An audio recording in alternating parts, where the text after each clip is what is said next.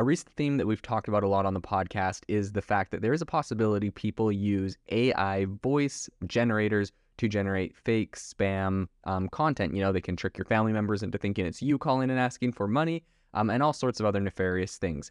In response to this, tools like 11 Labs have released AI speech recognizers. You know, you can put the AI speech in and it can tell you if it was generated by an AI. And so there's kind of this whole industry, and there's this whole there's a bunch of issues. There's a bunch of really cool technology in this AI voice space. But today on the podcast, I want to talk about a really cool breakthrough that is happening by Meta in this space and how it kind of ties into what we've been seeing in the past in this field. So Meta just recently released Voicebox. So essentially, they're calling it the most versatile AI for speech generation. And of course, that is a bold claim considering things like 11 Labs are pretty powerful tools and are able to, train off of your voice and also do a number of other different voices doing text to speech. So what exactly is Voicebox? When you're looking at kind of the general, essentially it's a generative AI model that can help with audio editing, sampling, and styling. And this type of tech, they say could be used in the future to help creators easily edit audio tracks, allow visually impaired people to hear written messages from friends in their voices, and enable people to speak foreign languages in their own voices. Essentially what this is just like 11 Labs, it is a text to audio generator. But I think there are some really interesting breakthroughs that they've made with this that I haven't actually seen in other places. So one of the things is that Voicebox essentially can produce really high quality audio clips and edit pre-recorded audio. And they can do a bunch of this editing automatically. So things like removing a car horn or a dog barking, all while still, preserving the same context of the clip and style of the audio. So essentially what this does is similar to how like Photoshop, right? They have their new AI feature where you have an image on there, you select a part of the image, and then you text, write in like, add a sun in the background or add a bicycle on the road. And then Photoshop can add those. You're doing the same thing with audio now with Facebook's new model, where essentially you have your clip, you highlight something and you say, remove the dog sound, or essentially, eventually I would say you probably are going to start doing things where you're saying like, insert this sound or that sound, and you're just typing, it's like text. So you don't actually have to go get the audio and it's able to generate it, which I think would be interesting. But at the moment you are able to edit and remove things, remove this car horn here, remove this dog barking there. And it's not, like I've used a lot of audio editing. I obviously use a lot of audio editing software for this podcast here. And usually when something happens, you may have heard in the background, a kid screaming or a car honking, or sometimes my landscaper walking outside my window with a leaf blower. And in those cases, if it's super disruptive, I'll pause the audio and wait till the sound is gone. But sometimes when it's just a single sound, I'll have to go and try to clip it out or try to lower the volume on that one split second. And there's a bunch of different things that, need to be done. So this is going to be really interesting where you're not actually having to manipulate the audio in that way. You're simply able to just select it, tell it what to do, and it will do that for you. So I think that's really cool, and I have not seen that anywhere else. Talking about this new AI model, Meta said, in the future, multi-purpose generative AI models like Voicebox could give natural-sounding voices to virtual assistants and non-player characters in the metaverse. They could allow visually impaired people to hear written messages from friends and read by AI in their voices, give creators new tools to easily create and edit audio tracks for videos, and much more. So I think they have a lot of really cool use cases for this beyond just text to audio.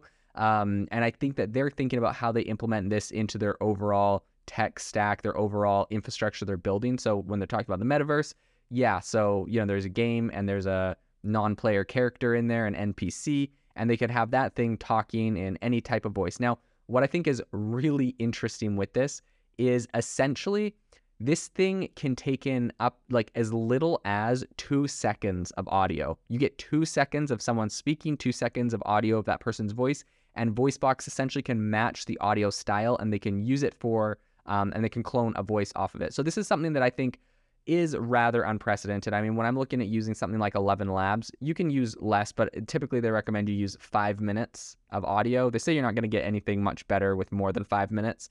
But 5 minutes of audio, I'll usually throw in there just to be safe on 11 Labs. This is saying 2 seconds. That's absolutely insane.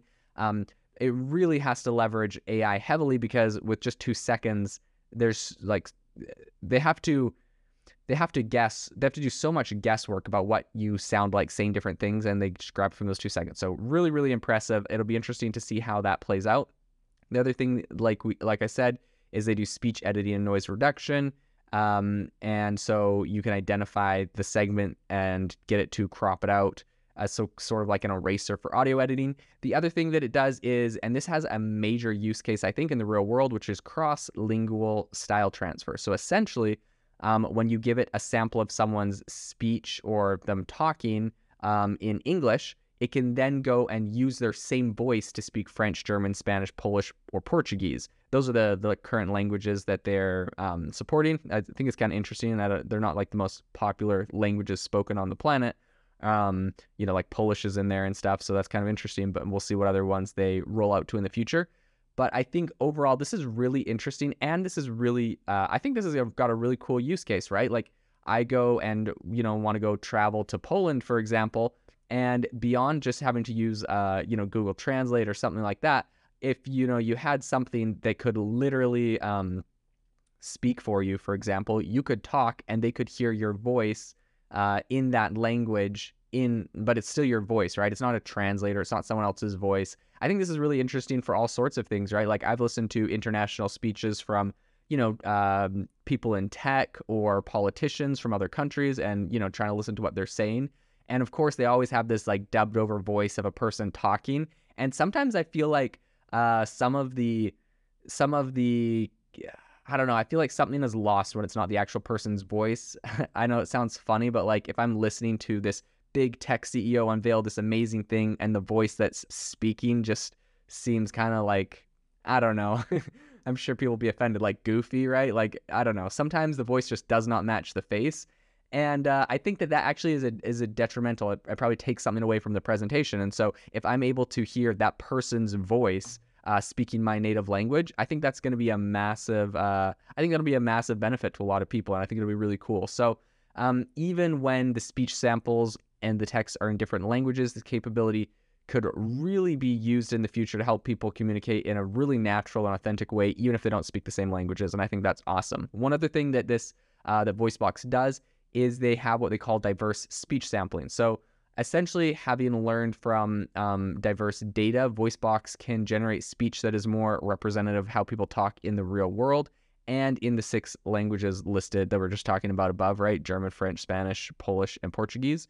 And so essentially what they're saying here is a lot of times when you hear like a robot or an AI trained on how to speak, it's speaking almost like if I was to go and study Spanish, and like the words and the phrases and how it's said in the textbook is not necessarily indicative of how the people in the actual country speak. Their slang or some of their phrases or words may not have gotten into that.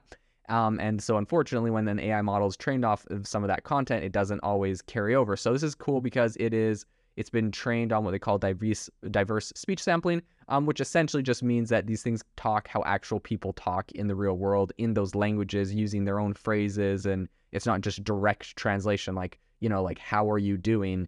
In France, for example, a lot of people would say salut, which is just like, salute, like what's up, And so I think it's really cool that they have that in there. And this should be interesting for the translations as well. And I'd be curious to see at what level, something like Google Translate does this. In any case, one of the big things that is grabbing people's headlines right now. One other thing I'll say that's really cool. You throw something in there, like you put a piece of text in, and then it's like, would you like voice A, B, C, or D? And you can listen to like all the voices saying the same thing, and it's kind of cool. But in any case, something that is grabbing a lot of headlines is the fact that unlike Meta, who usually will open source a lot of these AI tools and approaches they're using, they're choosing not to make the model or the code for this public because they say that the potential for misuse is too dangerous. So kind of what we were talking about at the beginning of this podcast with, people using these for spam or scam or all sorts of other things. I think this model, they're going to have to get a lot of things right. Especially with the fact that you can take 2 seconds of audio and clone someone's voice. It's gonna be game over. I think this is an important time to, remind everyone that AI can clone voices, and everything that you hear is not necessarily someone's actual voice. It's important to verify, especially if there's any sort of phone calls asking you for money. Definitely verify the voice. And a lot of people have talked about the fact that in today's day and age, where there is now voice cloning, coming up with code words to, verify that you're the actual person talking is important. And so I think that is an actual thing that you'll probably want to do. And this is going to become more prevalent as time progresses, because whether Facebook releases this or not, inevitably more of these tools will come forward. And this is going to be something that already is done at a fundamental level. It's already possible, but it's only going to get more sophisticated in the future, which will have some really cool use cases. Like, you could get something like this to do a whole voiceover for a movie, or maybe I'd use it for my podcast. Although I kind of like actually talking. I feel like there's some sort of value to a human being actually talking to you right now. But you can see all sorts of use cases for this, and so I think that it's important to remember that this is only going to get more complex. Now, the one other thing I will say that is really interesting with this entire model is that Meta claims this is 20 times faster than current models, and that it outperforms single-purpose models through in-context learning by 20x. So I believe they're taking a shot at 11 Labs, not 100% sure, but they are claiming to be 20 times faster than a tool like 11 Labs, which I think would be absolutely phenomenal, if this thing was launched and released. And of course, I would be super interested in using it, as I'm a big fan of 11 Labs and everything they're doing over there. So if this is any better, I think this would be very interesting to look at. So this is an area we'll definitely have to follow very closely into the future. Thank you for listening to today's podcast episode, breaking down how AI is impacting your industry. Today's episode is sponsored by AIbox, a no-code AI app builder and marketplace, which just launched a crowdfunding campaign. If you are interested in investing in a new AI startup, you can go to republic.com/AI-box. I'll leave a link in the show notes as well to learn more. The minimum investment is $150 and the maximum investment is $100,000. Until next time, have a fantastic day.